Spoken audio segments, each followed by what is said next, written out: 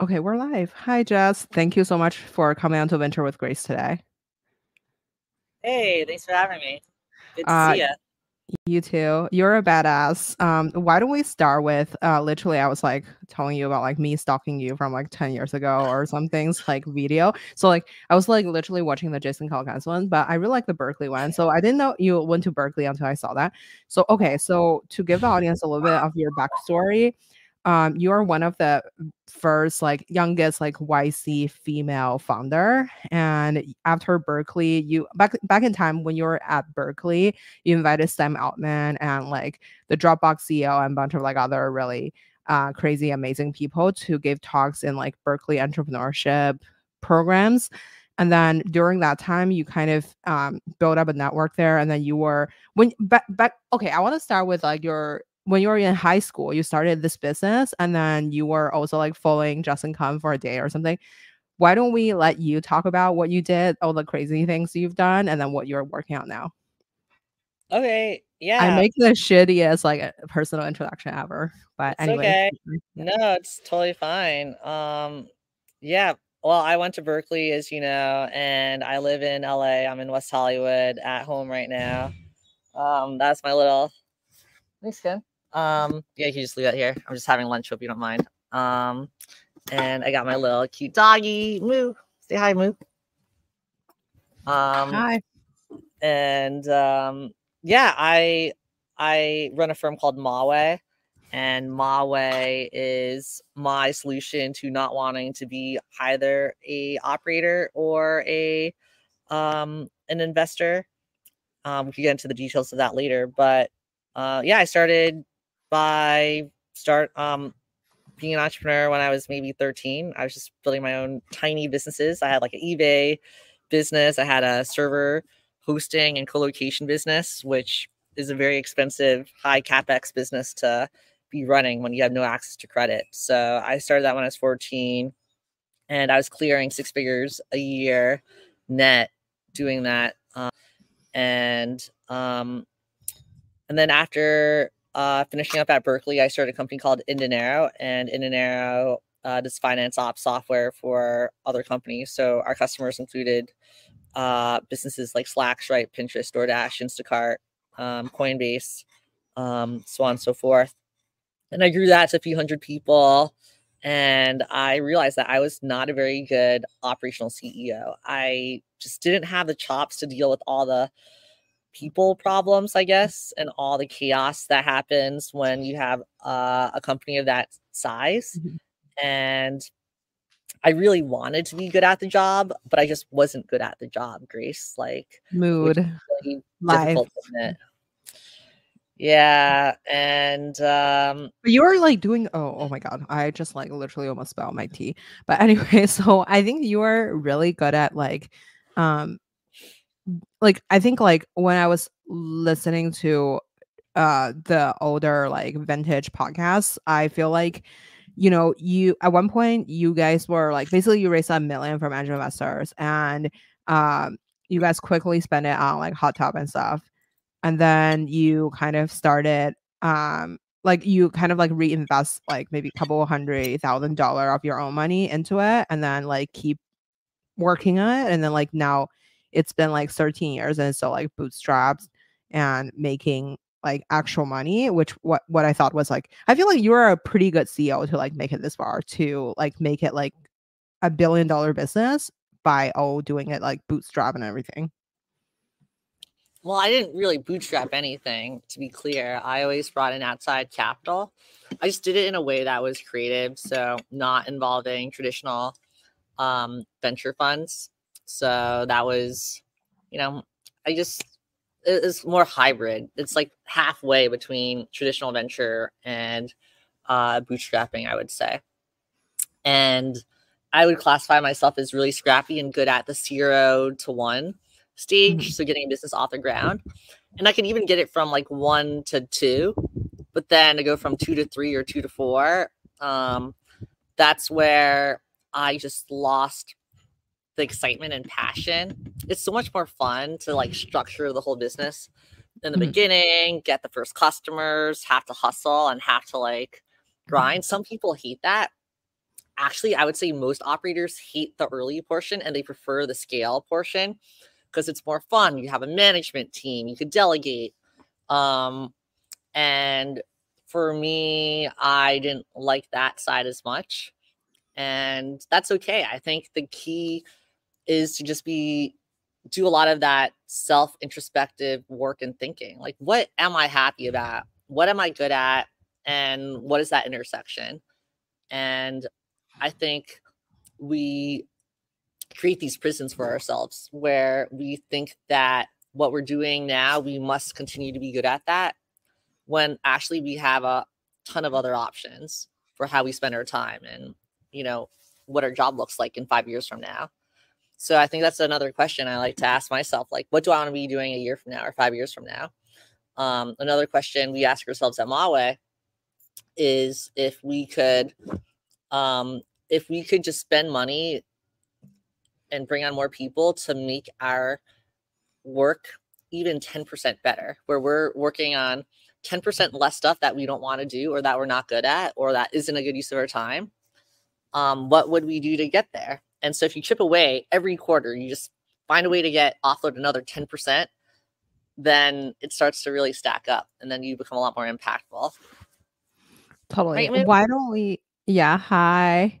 I think so can we chat more about what are you doing with like My Way and Astonishing Labs?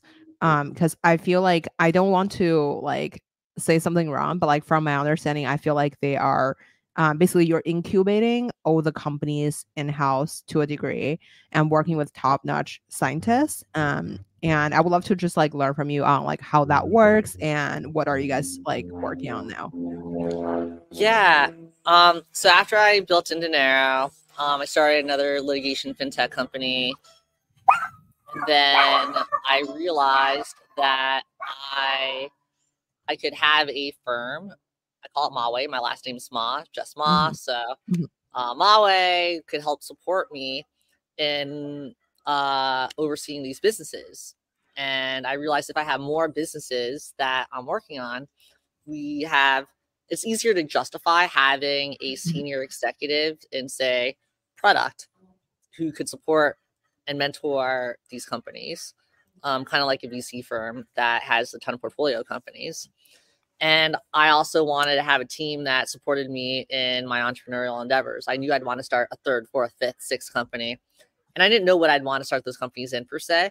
And stuff that it's been in software, fintech adjacent businesses, and biotech businesses. I'll get into why biotech in a minute.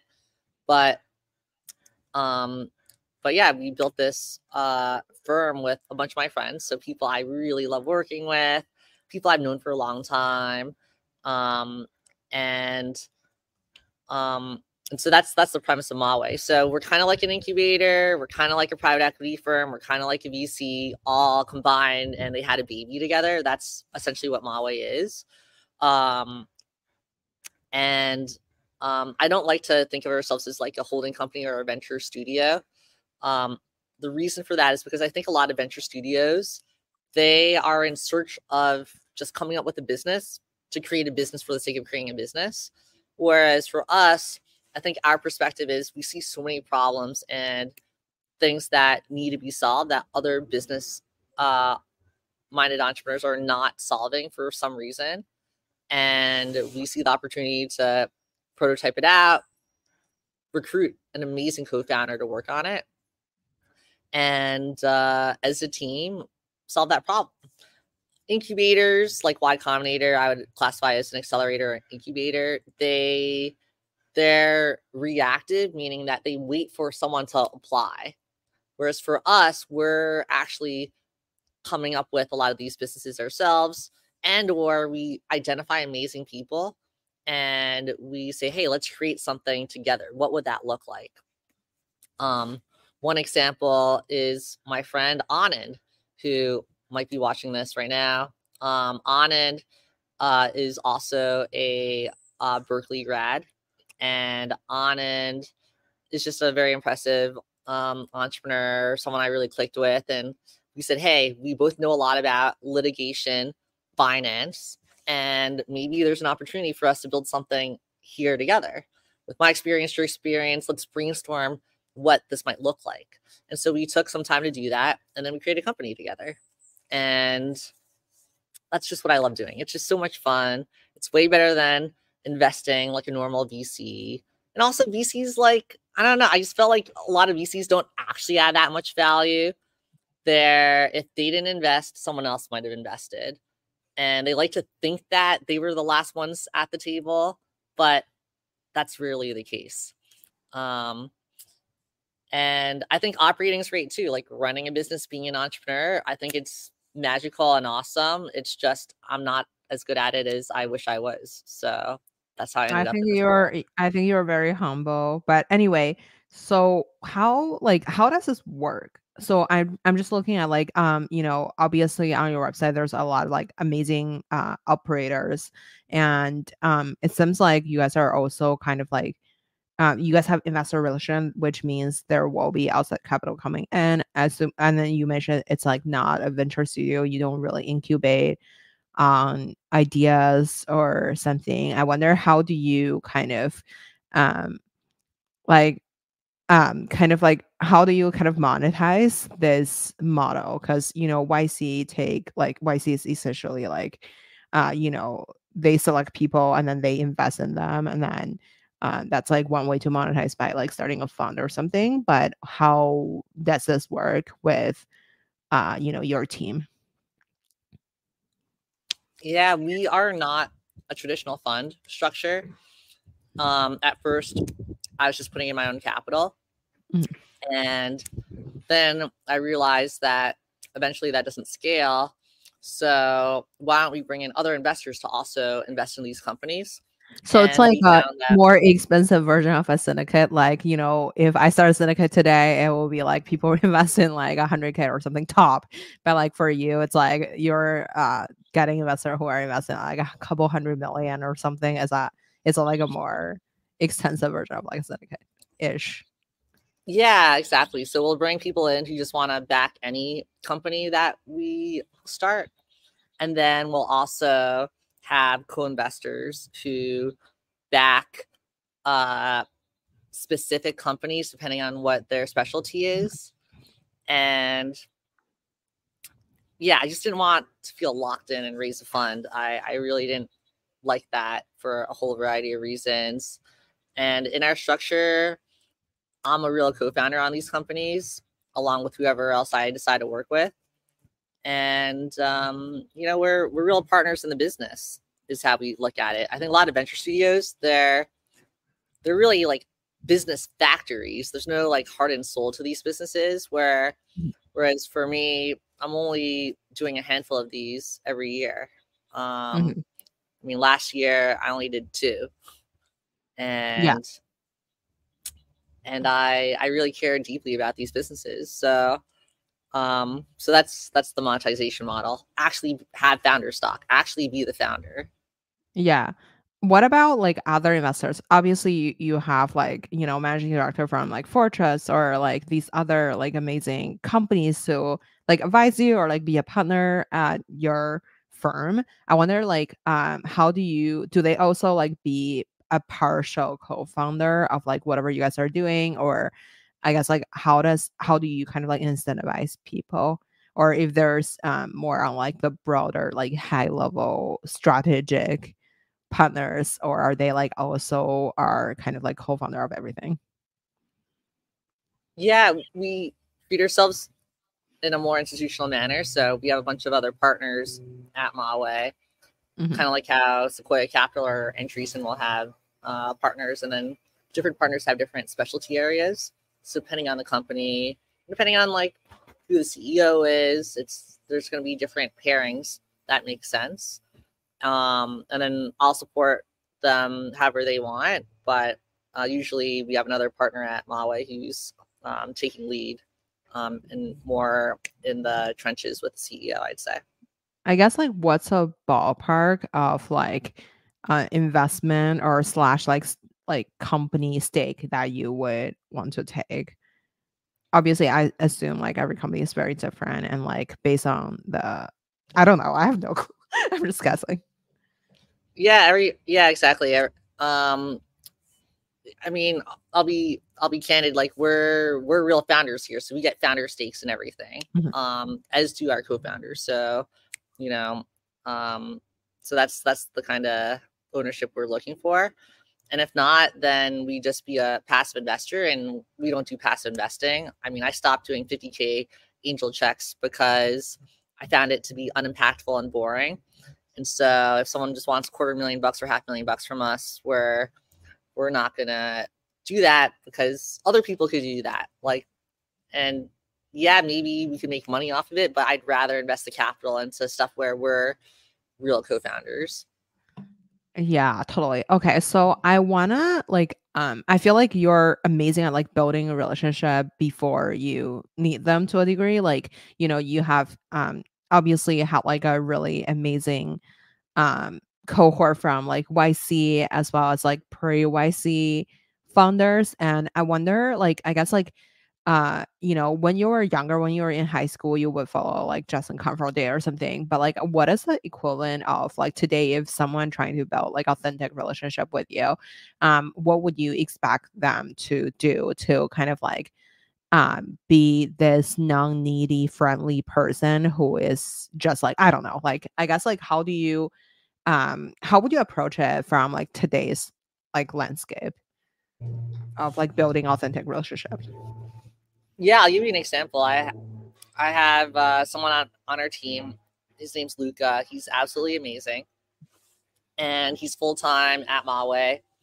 And a year ago, he was graduating from UCLA, and he just reached out and said, "Hey, Jess, we met 6 months ago because you were speaking to UCLA students, and I was president of the club you spoke at, and I just want to kind of pick your brain about blah blah blah, and I'm willing to like come to you and just make it really easy and whatever 15-20 minutes." So I said, "Okay, great. My calendar's completely full this week, but why don't you come meet me? And then I got to go to the airport. Why don't you just drive with me to the airport? And then you're just going to Uber back home from the airport when we get there." And then we became friends. And then I said, "Hey, why don't you like intern for us for like 6 months and you'll learn a lot." And he did that. And then that led to him working here full time. So it's just getting creative about like how to find time with people. The I guess. airport ride, I learned that from Brad Feld because Brad Feld wrote about this on his blog. Brad Feld's one of the partners at Foundry Group. Yeah. He's in He was Colorado. actually in my book 1,000 years ago. Oh, really? Yeah, I heard Awesome. he was like Yeah. one of the first people I interviewed like ever. But yeah. I really respect Oh, him a gee. lot.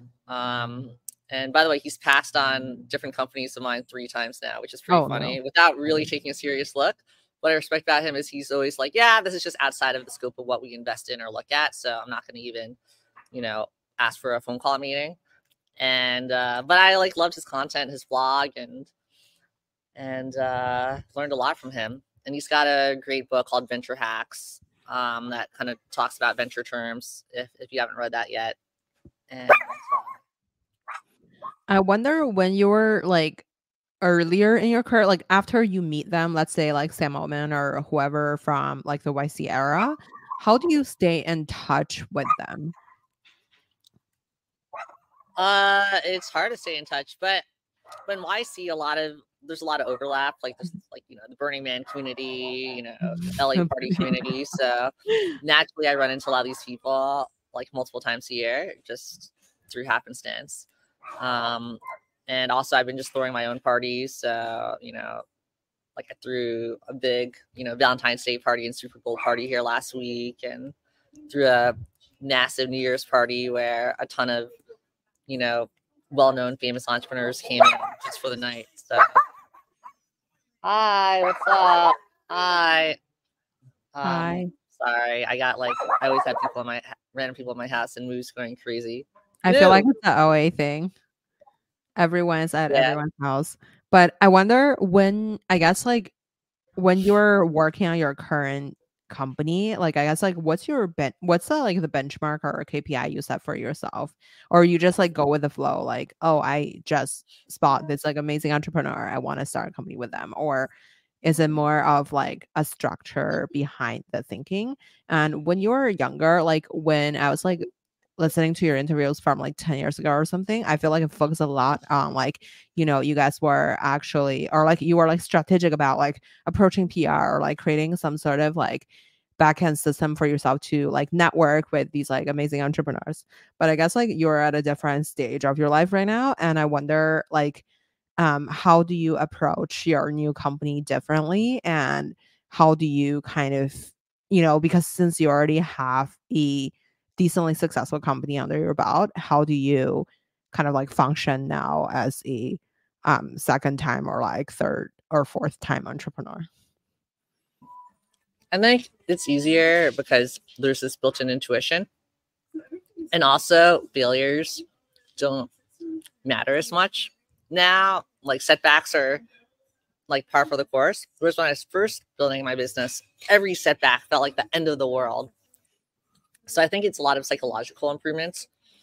But yeah, I do have a lot of structure now. Um, Did I freeze? Okay, I'm back. no, you didn't freeze. Okay. Okay.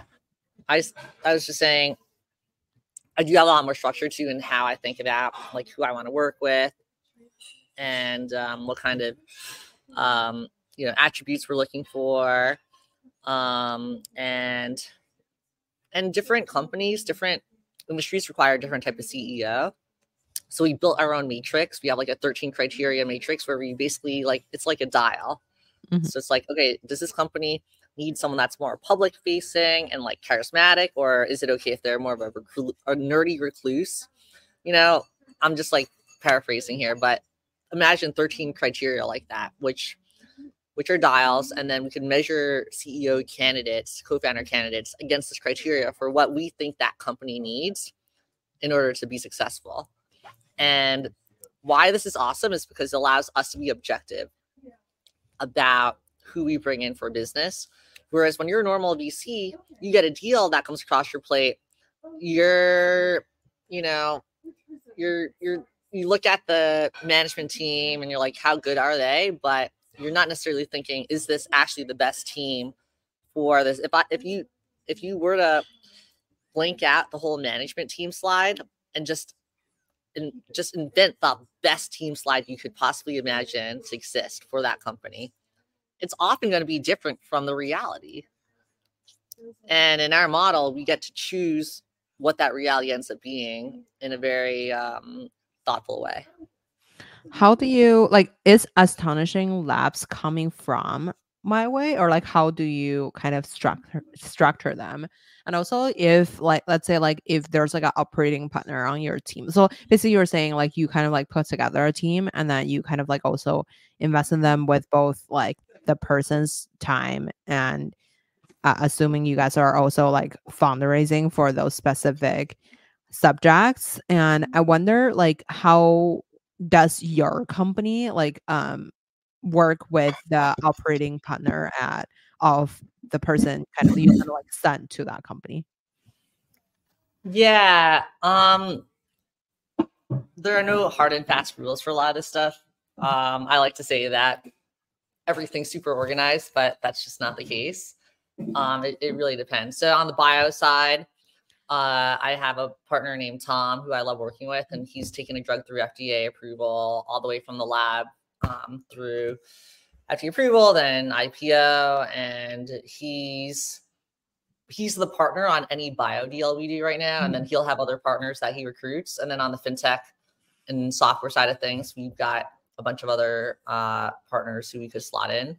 And for that, it's a bit more of a personality fit, and like what was their last company that they started,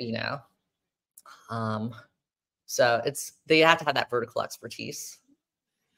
What would you say are, I guess like how do you employ all these like amazing operators under your company, or it's more of like a partnership, you take a certain percentage of whatever they're working on by creating value such as like recruiting or fundraising, but the person take the majority stake as like they help co-fund this We thing. operate more like a venture fund where we have shared economics. So that way everyone helps every single deal. We don't say, okay, you're going to necessarily benefit more from that one deal that you're on. And it's kind of nice to have it this way. There are pros and cons. So some firms give the partner on a deal extra economics or sole economics. And I'm not saying we wouldn't do that, but we are trying to create a collaborative energy here where, and also it's hard to tell which businesses are going to work out and which will not work out. A lot of this is more luck than we care to admit. I think a lot of successful entrepreneurs like to say, look at how brilliant I am. But in practice, it's like really hard. There's a lot of luck. When you're building your business, so like how does the so like I guess like since you guys are, from my understanding, you guys are still privately held, and I guess like how does the investor view like the exit plan? Or like I don't Uh, know, like, or yeah, for what exactly? for inDinero.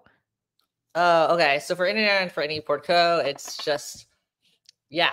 I mean, inDinero throws off cash, and you know, could sell or just offer secondary to investors. But I don't think inDinero is looking to go public, as an example. I guess like how do you manage all these like different business endeavors that you are working on now? And then I guess like how do you split your time? And then what is your quote unquote like end goal if you have any? Yeah, both questions are related. So I spend most of my time trying to build out the infrastructure of Maui, because if I focus on that, then I've got an amazing team and apparatus to support all Mhm. of our different portfolio companies. And um, normally, if you're only working on two Mhm. businesses, then you are actually dividing up your time and attention. And so both businesses get worse results from you. If you have three businesses, it's even worse. But if you have a firm, like you have your own Mawe, and now you're supporting 10 or 20 or 30 companies, then it might actually be better than if you only worked on one company. So the key is really getting through that U-shaped curve, which I believe we've done. And so, my vision there is to continue to build that infrastructure out and build out MCG, which is Maui Consulting Group. It's our own version of having our own McKinsey or BCG, essentially, that we could provide, resources and talent and help to any company, so they don't have to hire that person full time, and yet they get a best in class person. Also, what I notice is that a lot of really talented people, they like to work on variety. They like to be able to dabble in different projects. And so to hire them exclusively for one company, it's risky for their career, because if the company doesn't go well, then they're toast, right? Mhm. Or so they think. They're like, oh man, like I'm taking a big risk on this venture business. Um, and I don't get variety, so I'm not going to learn as much, and I'm going to get bored. And so it's easier for us to attract people to Mawe and MCG than it is for any one company to hire that person full time. Therefore, we will get better talent. And then the companies also save money, because they often don't need that, say, chief product officer full time. But if they could have the brilliant thinking of a chief product officer for like a few days a month, they're going to get 80% of what they need for 10% of the cost, as an I example. I wonder, like, I have two questions there. One is like, um, how do you kind of like build a differentiation between you and, let's say, like basically MCG and BCG, and like from like the fundamental of like hiring these people, like who are you hiring? Like what's a differentiation there? And then the other part is like, I think like why companies have their own employees is because of like you probably need a lot of time and energy into like specialization into a particular problem. But if, let's say, you and I both share the same uh chief product officer, we're not building the same thing. Like how do we kind of make the most out of that situation? Like, will there be like some sort of like way that like kind of slows us down because we're like sharing this same resources? Unless I feel like when you're thinking about a content or like something that's like very stable for every company, I feel like, yes, I definitely feel like you could definitely share the same content across like all your portfolio companies. But when it comes to like product or like design, sure, you can have someone who is kind of like giving general guidance. But when it comes to like actually building the company day to day, I would assume like you would still have like people outside of the crew to like work on a specific thing for that company though. I'm just curious your thought on that. I think that's the belief that most people have, and I think that's the limiting belief. You know, Why? I believe that because you a lot of the work, a lot of the best work done by someone is done in a very small amount of time. From someone who's really good, they could put together a whole strategy and game plan for how to do something very quickly and efficiently. And so, and also by working on multiple projects, you get better ideas for how to do something than if you're only on one thing. And then again, you're not going to be able to hire that person if you wanted to. So like, this is a false choice. Like you don't actually have that option is what I'm trying to say.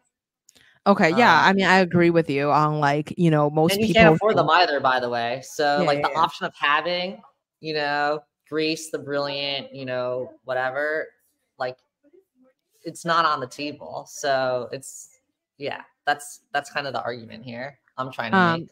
But I guess like how do they spend their time over like multiple subjects? I totally agree with you on like to a certain type of people, they would thrive in like, working on multiple projects, especially let's say like, advertising agency, we already seen that Mhm. working, like, or like PR firm or whatever. But as for like, I guess like when you are, how do you like kind of like recruit the best people into your existing orbit? And when it comes to like, let's say MCG versus like the traditional comparison, what's a different approach of you building up this firm? Well, MCG's competitor would be like Andreessen Horowitz or Sequoia Capital having their own team. And what's interesting is that most of these folks aren't available for lease. Like you Mhm. can't call Andreessen Horowitz and say, "Hey, can you provide one of your designers for me? Mhm. I'll pay you anything." They'll say, "No, you have to be an Andreessen Horowitz company to have access to this." And so you have a bunch of outsourced firms that offer these services, but they don't offer it under one roof. It's like very disjointed. And the CEO spends a lot of their time having to evaluate all these different vendors. We just make it easy because for us, we don't have the incentive of just staffing up bodies and therefore having weaker talent.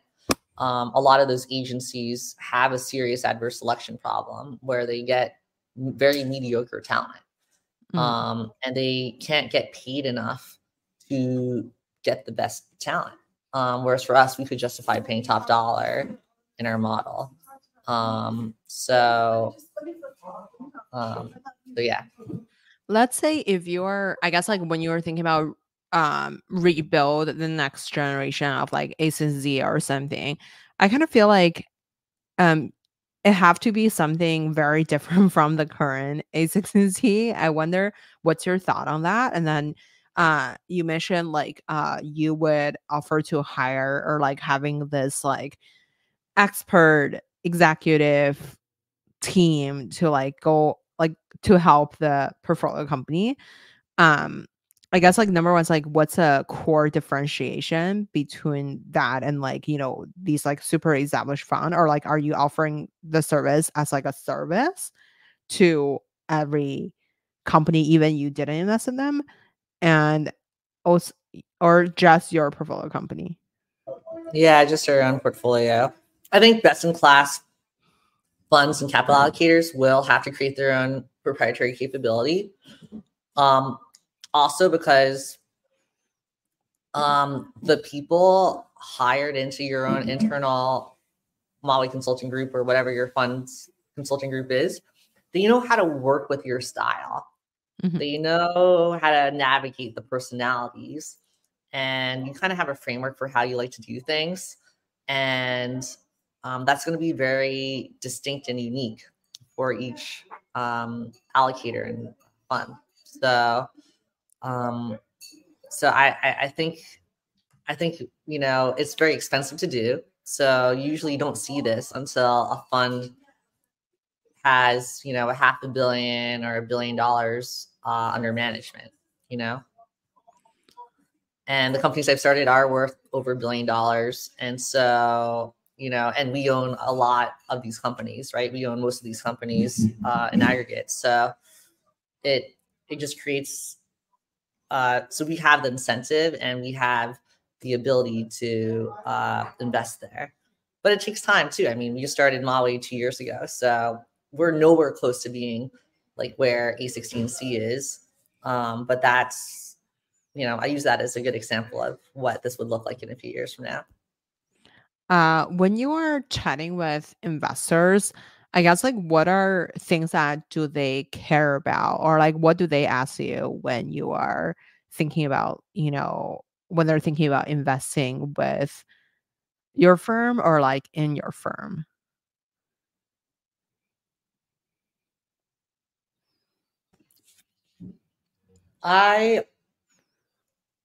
I'd say it's different for us because we're not like a normal fund. So Yeah. again, it's more like the co-invest Mhm. angle. And I think the biggest question I always get asked is, hey, Jess, how do you decide to work with so-and-so? What's the criteria? And then we're also really good at finding amazing people to work with, like extremely qualified, brilliant, kind, cool people. Like they check all these boxes and we consistently do it. So like, what's your method? How do you do that?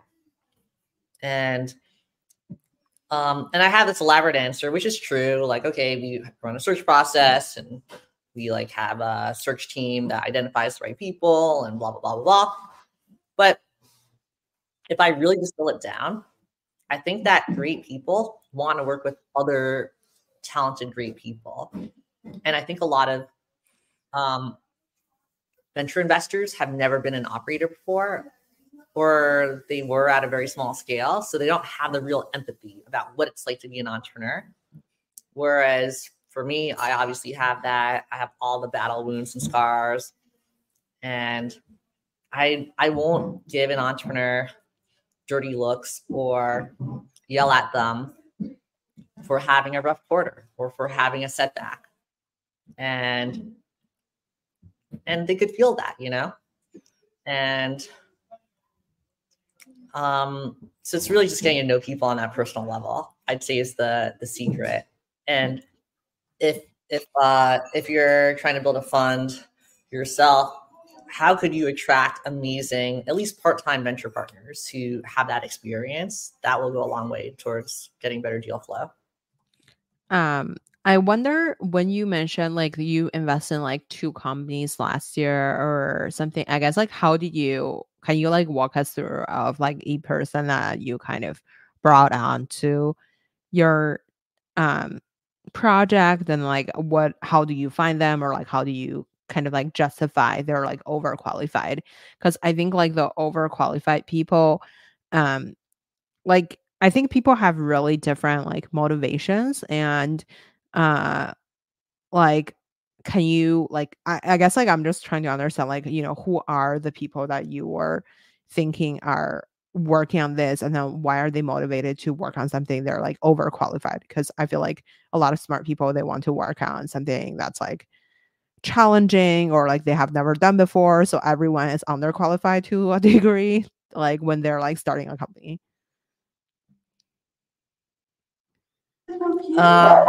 Hey guys, could you take this outside? Thanks. Sorry. I think that yes, everyone's underqualified to some extent. Sorry, I'm giving everyone the stink eye right now. Thanks. So underqualified people are in plenty of supply. You're right. But it's about people. I don't like to say underqualified or overqualified. It's more about finding folks who they have the right experience and they just want to apply it in a different context. So an example would be they built a huge team. Maybe they have amazing operating shops, but they don't have fundraising experience for, you know, at the level that that company needs to be successful. And that's something that my team and I would bring to the table. Or they've been really good at, I'd say that's typically how it looks. They're like great at actually building a company and the substance of the company, minus the capital and you know, some of the other intangibles. Does that make sense? That's why I don't like the word underqualified or overqualified. It's like an oversimplification. I I wonder like who are the two people you have like invested slash like co-funded companies with, and how do you kind of like spot them? I found them, or we found them off LinkedIn, Okay, actually. I almost thought you are gonna say I found them on Craigslist, but like whenever I hear Did people say not I find them off Craigslist. I found some great people off Craigslist, by the way, but I've not found a co-founder off Craigslist yet. And so what's funny about these two people we found off of LinkedIn is we put together this whole spreadsheet list of like who would be perfect for the role and who's the number one, like, okay, if you could find someone who looks just like this, it would be perfect. And then we'll reach out to them, and then, you know, good chance they're not going to be the right personality fit, or they look good on paper, but they're actually not great like when you meet them. Well, for the two companies last year, the first person we called on that sheet like ended up actually being a good fit, and we ended up working with both of oh, them, what is which is like very cool. yeah, what's on your checklist and how do you kind of screen them? And then how much of like the signing bonus do they have to have? Like, are you guys gonna have like, I don't know, millions of dollars to like trying to get this person coming out of like a significant role of their like own No, because company? like this is a startup, you know, we're trying to create something from nothing, and And then they just people quit understand. their job. Do they quit their job and then join you, or how does the conversation? um in a few cases, these people were on sabbatical actually, so they weren't like they're not like working at a big company where they're making millions of dollars a year. That like never happens, because those types of people are not startup people by definition. They need to get their ridiculous Google or Apple salary with their health benefits and whatever. Um, they wouldn't even consider this opportunity, so we don't even bother talking to them. And they're unlikely to be successful in a startup environment. You know, they need to have a whole team around them. Whereas in a startup, it's just you on day one. Like you're building out your team, right? And you know, one thing we are thinking about is a tripod structure for every company. So if we find the right co-founder CEO, what would be the right two other people to hire alongside that person, so that there's like a 3-person team, versus it just being like them by themselves.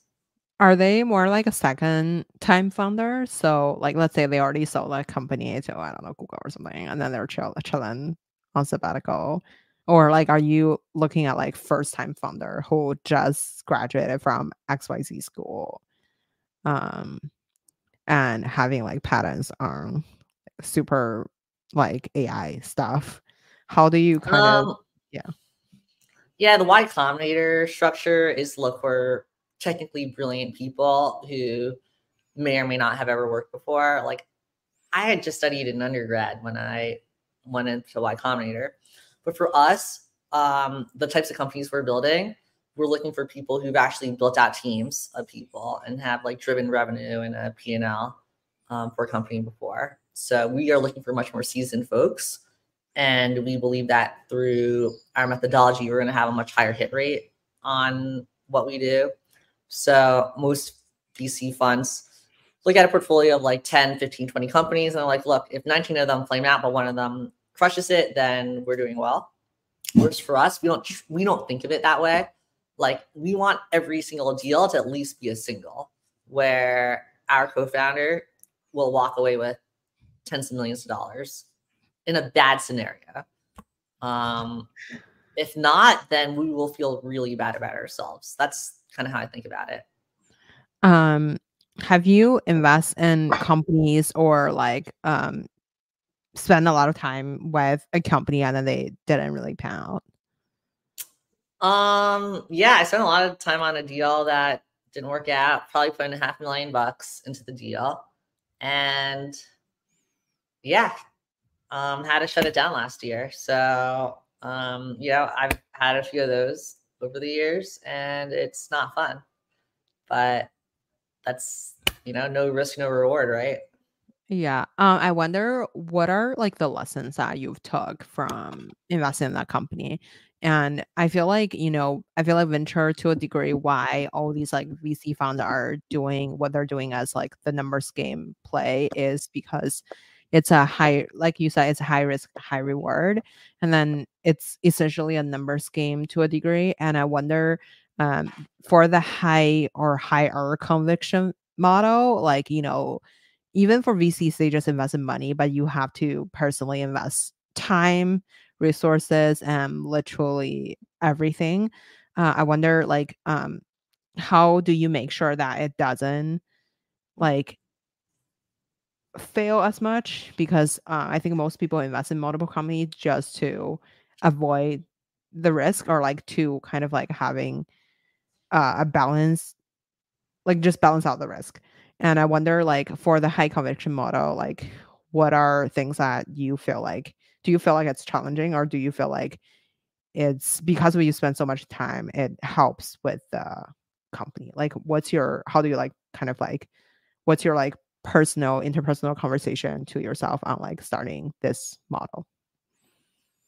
Um, I think it's a lot less risky. I think it's almost guaranteed that we're going to have better outcomes than other investors because think about it. We're real co-founders. We have real influence on these deals. What's the downside? We have to work a lot harder. Like, we're not like on vacation all summer long like every other VC I know is, you know?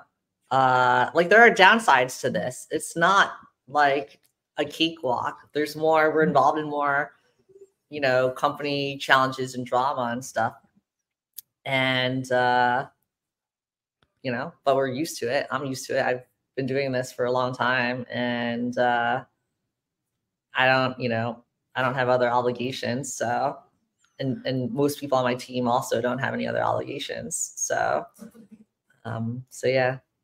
What are the, I guess, like when you were chatting with investors, like, are you approaching the investor who invests in like other top funds, or like, I mean, LPs, are they like other investors of like Sequoia or something, or are they more of like individual investors who are having successful asset, and then they believe in you because they have like started the company around the time that you started your company? I guess, like, how do you approach building out this like ecosystem for Maui? A lot of them are friends, people I've just known through social circles. And I'd say that's like the majority. Because there's like high trust, right? And we know each other, and they've had time to understand how my model works and get to know some of the people I work with. I'd say that's the majority of the folks we end up co-investing with. I feel like, let's say the first company you invest in did not like go well. How do you like, I guess, like, what does your like mentality look like to, I mean, my biggest fear is like, oh, if like my friends invest with me and then I lose all their money and then I would never have friends ever again. I wonder what's your like mental model in terms of like dealing with risks? Well, that's why I reprioritize bringing people in for deals only if they're willing to back all the deals. Because if they try to be selective and pick one or the other, it's going to be a crapshoot and they might pick a loser. So I don't like to send people those deals, you know? That's my model. It's like you're going to back everything or most things or like invest at your own risk, you Would know? you Yeah, for sure. I guess, like, would you feel like, so when you're personally investing in other companies, when you're writing back in time, I assuming you probably write some like angel checks or some other sort of investment. Um, what are the things that you've learned from investing in your own money into different deals? I've learned that B2C deals almost never work out. They're very, very painful and difficult. I've learned that repeat founders always do so much better. It's like if you look at my winners and my losers are almost always first-time founders, and my winners are almost always repeat founders. Mm, Yeah, they're raising money on higher valuations, but it's always worth the delta. Other things I've noticed, if they haven't thought through their revenue model, their business model, and if they don't have a high ARPU, so average revenue per user or per company, if they're B2B, then they tend to struggle because they can't justify their sales and marketing motion. What else? I think founders who demonstrated being like truly exceptional for, most of their careers is something else that makes sense to look for. And yeah, I mean those are like the high level thoughts in summary. I'd say I think also that's like looking at the team they recruit, like who are the people around them? Like, are they able to bring in people smarter and better than them, or do they have the limiting belief of the CEO is going to be the best person on the team? I've met so many investors who think you, as the founder and CEO, you will do a better job than anyone you can hire, and I really don't like that quote. I really mm. hate it because I think it's just not true. Obviously, people will disagree with me. I'm sure there are going to be a lot of nasty comments here, like, Jess, you don't know what you're talking about. And it's like, that's fully okay. Like, I was not the best CEO for my company. There's definitely someone better than me on every single executive role. That's why you hire executives. And um, so, yeah, I want to see like what kind of people they're able to attract around them. I guess, like, when you're thinking about the super technical founder, so I have two questions around that. One is like, when you're thinking about like the second time founder, do they have to be, can they be like super seasoned operators? Let's say if they're like the I don't know, chief blah officer, let's say chief product officer at blah blah blah company, and then blah blah blah company did really well, but they're not the founder. They're maybe one of the first like 10 employee or something, versus like, the repeat founder. And then how do you kind of like get into the repeat founder deals? Because I think that could be just oversubscribed at all times. Yeah, the repeat founder deals are always very quickly subscribed. So he used to like actually be friends with them and hear about them starting a company months before they end up starting the company. And do you hire like a chief product officer who is like a early hire but not the CEO, or invest in that person? Yeah, absolutely. Those people do really well also, I find. As long as they built out a team before, they have that real management experience. They don't do as well as people who've been in the co-founder or president or CEO seat or first hire seat, but they do better than the other first-time entrepreneurs, I find. What do you think of like the highly technical founders? Like, maybe they're great at like recruiting technical talents, but in terms of being a CEO, they're like newbies. I wonder, like, do they turn out to be going okay? Or like, what are some characteristics that you would look for when you are investing in them? Or not, or not investing in them? It's been a crapshoot for me on the on the highly technical founders because they're typically really smart, brilliant. And some of them figure out how to be good CEOs too, or they get lucky, they have a great technology and they can sell the company and make money in spite of the fact that they never learned how to build a real company. But I still try to figure out like how good are they at team building, because that's ultimately gonna be the tell on if they're gonna succeed or not. By team building, do you mean like can they find like a counterpart who are able to do things that they hate to do?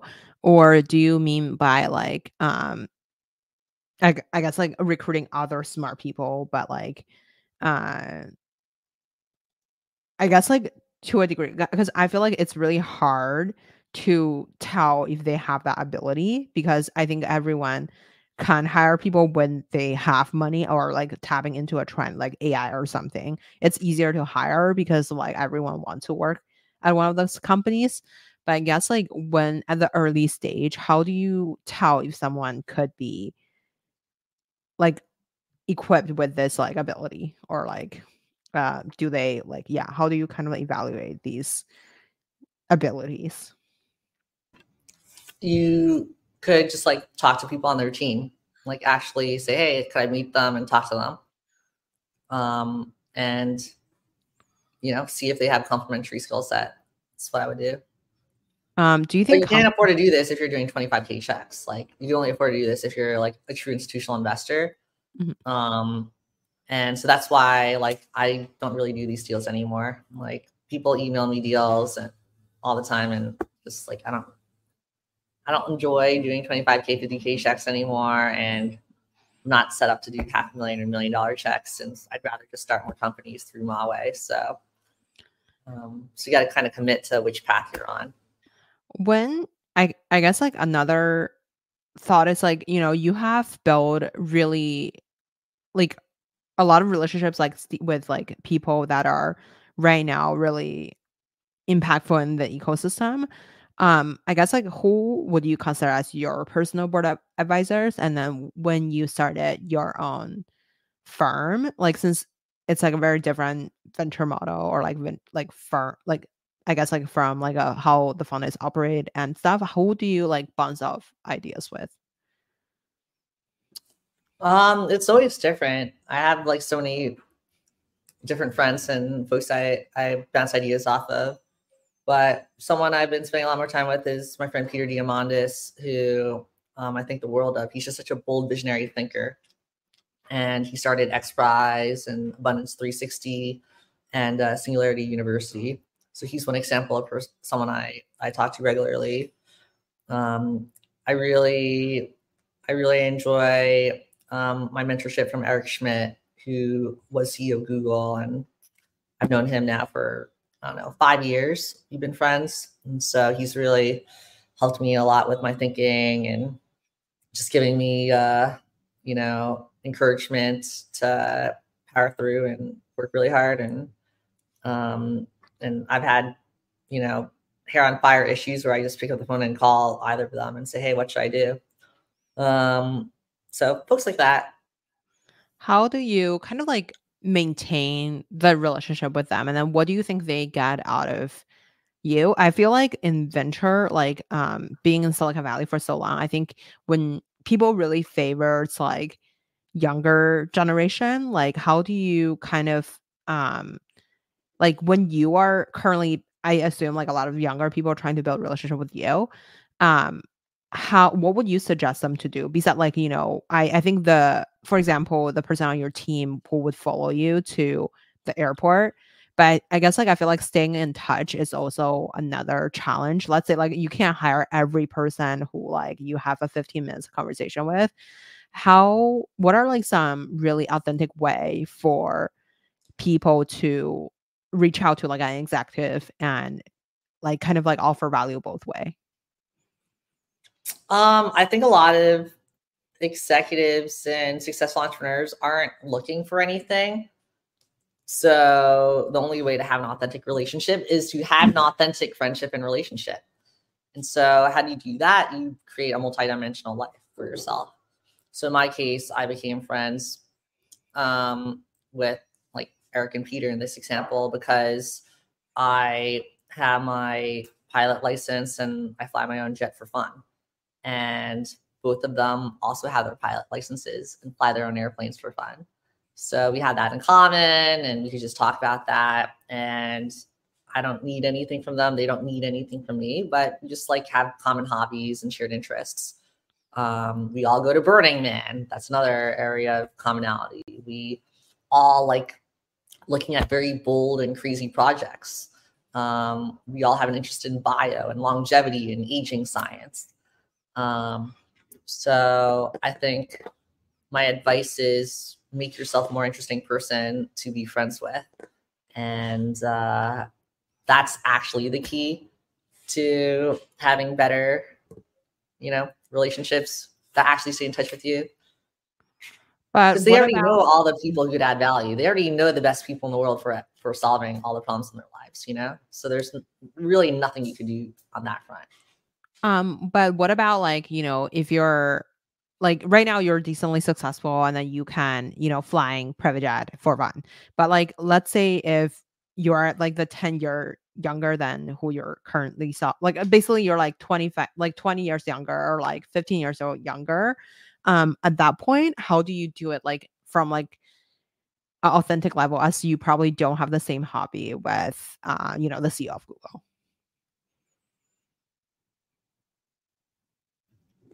Yeah, I'm trying to remember.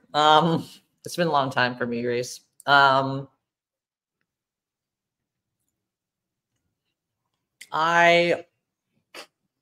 think earlier on in my career, a lot of my mentors were people just one step ahead of me. So I was just starting my company. My mentors had 5 or 7 employees. Brian Chesky, the CEO of Airbnb, he really helped me a lot over the past 15 years I've known him. When I met him, he had 5 employees. I had no employees. He's way more successful than I am. He's like way smarter and harder working in everything that I'm not. But he was one step ahead of me. And so he just wanted to support me. And we were both in Y Combinator. So, it's just kind of giving back. And then when I had like 10 employees or 20 employees, I went to people who had 50 employees or 100 employees. And the value exchange there was, I collected a lot of people who needed jobs, but I didn't need to hire for those roles. And I could send those candidates over. I also knew a lot of investors, but I wasn't fundraising or they weren't a fit for me, but I knew they'd be a fit for the person who had 50 or 100 employees and they had to go fundraise again. So I said, look, I'll help you with all these intros. I know XYZ people who will be a good fit for you. I also organized a lot of entrepreneur dinners. So I put together this group called Badass Female Founders, and I threw like mixers and trips and stuff. So that was an excuse to get people to come together and hang out socially without necessarily having to talk about business. So that's what I would do, or that's what I did do. I think I feel like you obviously, okay, so I want to be mindful of the time. I want to just I gotta hop here soon. that. Okay, I have a 1 minute fire round for you. Sure. Okay, what's your favorite book? My favorite business book is The Outsiders by William Thorndike. It talks about capital allocation and how you don't need to be the operator to do really well financially. Who will you invite to your dinner party? Who would I like to invite to my dinner party who hasn't been to one of my dinner parties already? Yeah. I would love to have Steve Schwartzman, who started Blackstone, over for dinner. Who made the biggest impact in your career? Probably Paul Graham, who started Y Combinator. Who would you where will we find you outside of work? Where will you find me after work? Outside of work. Outside of work? You'll find me probably in my hot tub. Oh my god. You still own a hot tub after your entrepreneurial journey? But anyway, Yeah, I have a much bigger and nicer hot tub now. amazing. Hi Jess. Thank you so much for coming on the show today. Thanks for having me, Grace. I'll catch you soon, okay? Thank you. Okay, let me